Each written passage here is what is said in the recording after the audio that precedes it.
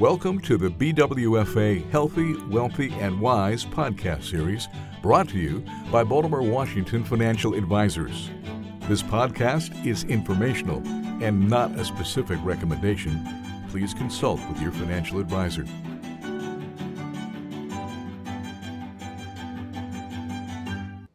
Thank you for listening.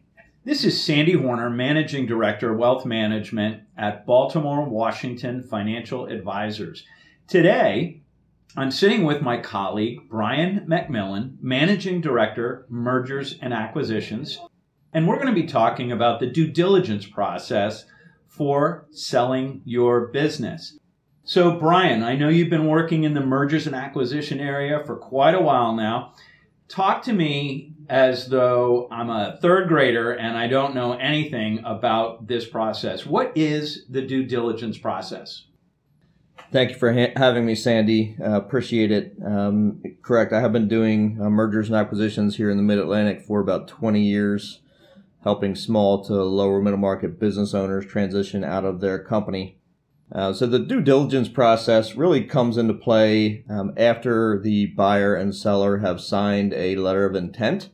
It's the process that gets you from the signed letter of intent to the actual purchase agreement that's going to legitimize the agreement between the two parties and ultimately transition the business from one owner to the other.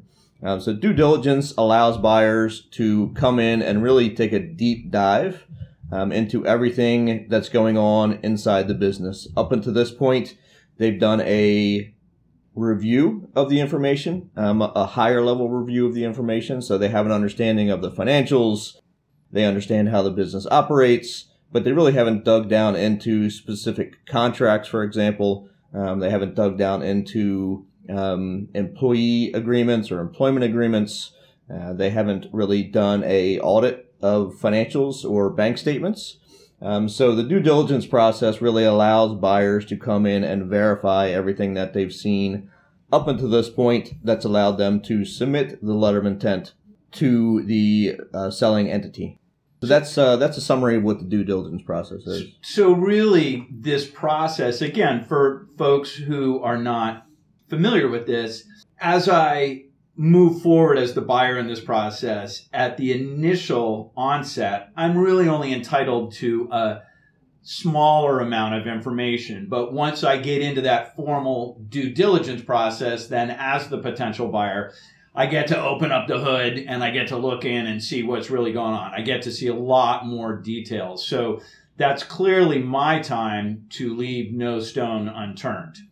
That is correct, absolutely. So when you're selling a business, you want to be careful. Obviously, you're not going to share really any information to anyone that hasn't signed a non-disclosure agreement. But even after a non-disclosure agreement has been signed by buyers that are interested in the business, you're still going to cherry pick, per se, the information that you're going to share with a large group of buyers. You really want to provide those buyers at that point with just enough information to allow them to understand the business, understand the financials of the business, the revenue, the profitability, expenses, just general information that allows them to really get a feel for the business and submit a non-binding offer, which is what a letter of intent entails.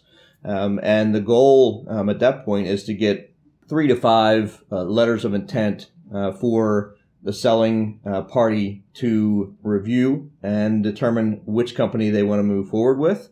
And you only want to go through the due diligence process with one company. So after you sign that letter of intent with the buyer, that's when the due diligence process starts. And ideally, you only go through it one time with one buyer, and everything checks out, and you move on, you sign the purchase agreements, and everybody moves on to transitioning the ownership at that point.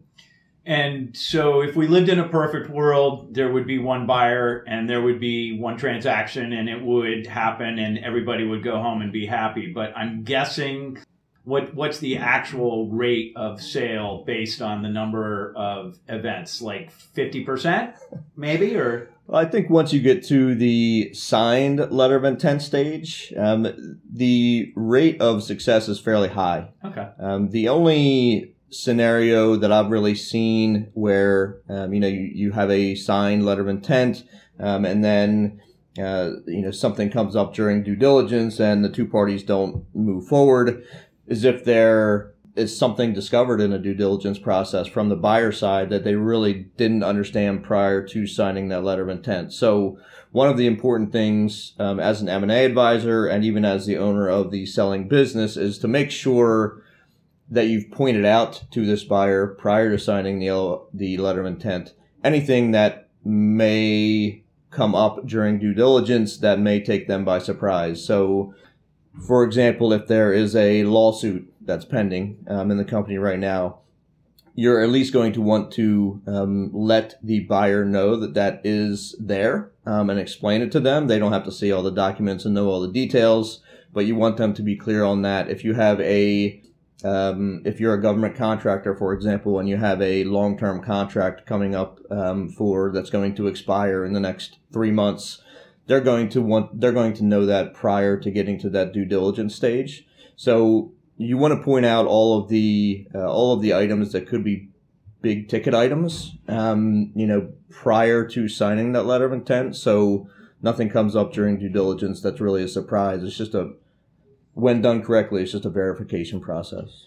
And I'm assuming that, like a lot of things in life, if I'm a good business owner and I'm doing a good job at managing my business, probably a lot of this is already in place when I even get ready to sell. But it sounds like there are definitely some things I need to get ready for. When should a business owner actually start preparing for the due diligence process?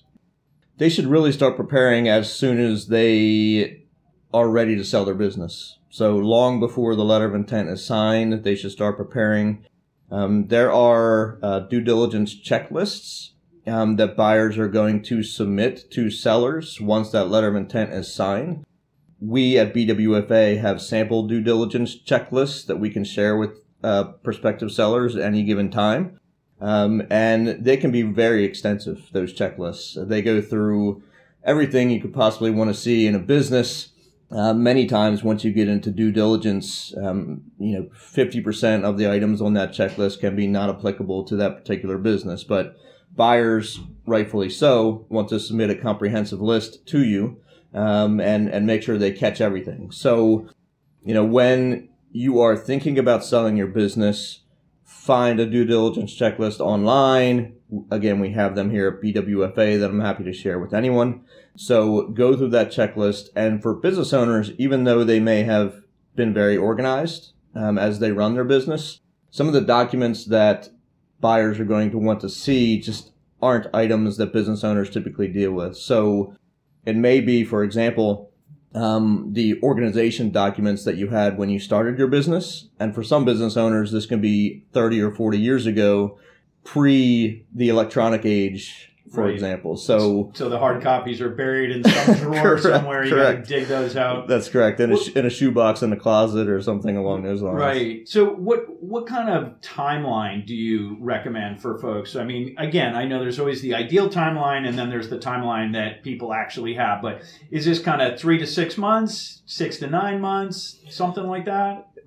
Two timelines I'll reference. Timelines in terms of gathering all the information that you're going to need for due diligence, which hopefully, again, you start that process long before a letter of intent is signed. That's going to be determined based on how well you are organized and how quickly you can find that information. So it can take business owners a couple of weeks to pull all that information together. It can take some business owners a couple of days. It can take some business owners a month. So that's why we say, start that process as early as possible. Once you do have the letter of intent signed, and you are going through the due diligence process with a buyer, that process typically takes 45 to 90 days of due diligence.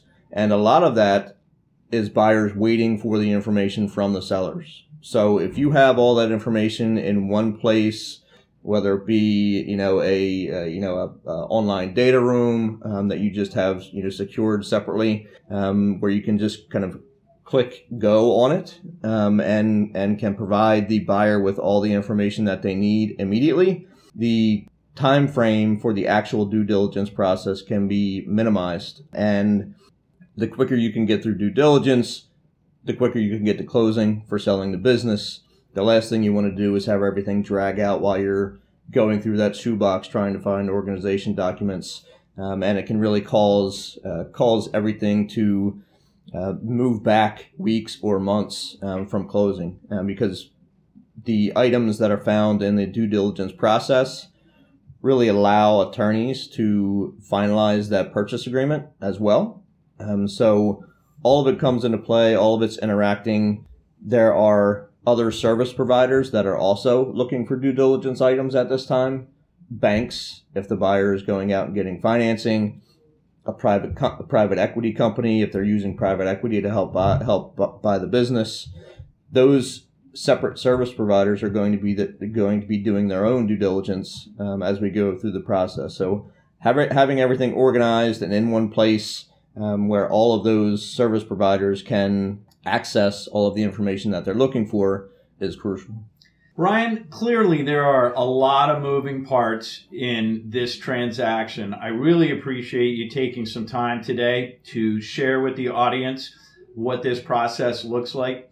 I would encourage all of you to refer to our website, bwfa.com, where you can find additional information on this subject and many other subjects. And obviously, if we can be of any help to you in your merger or an acquisition work or your personal wealth management, please, again, refer to bwfa.com. And clearly, today's information is for general purposes only. If you are entering a mergers and acquisition agreement, we encourage you to conduct a conversation with an advisor specific to your needs. Thank you for listening. Thanks for listening. For questions, more information, or to schedule a conversation, please contact Baltimore Washington Financial Advisors. Past performance is no measure or guarantee of future returns. Investing in securities involves risk, including the risk of principal.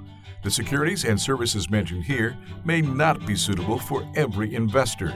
You should discuss these with your advisor prior to making a final determination based on your risk tolerance, your investment objectives, and your financial situation. Baltimore Washington Financial Advisors is a registered investment advisor.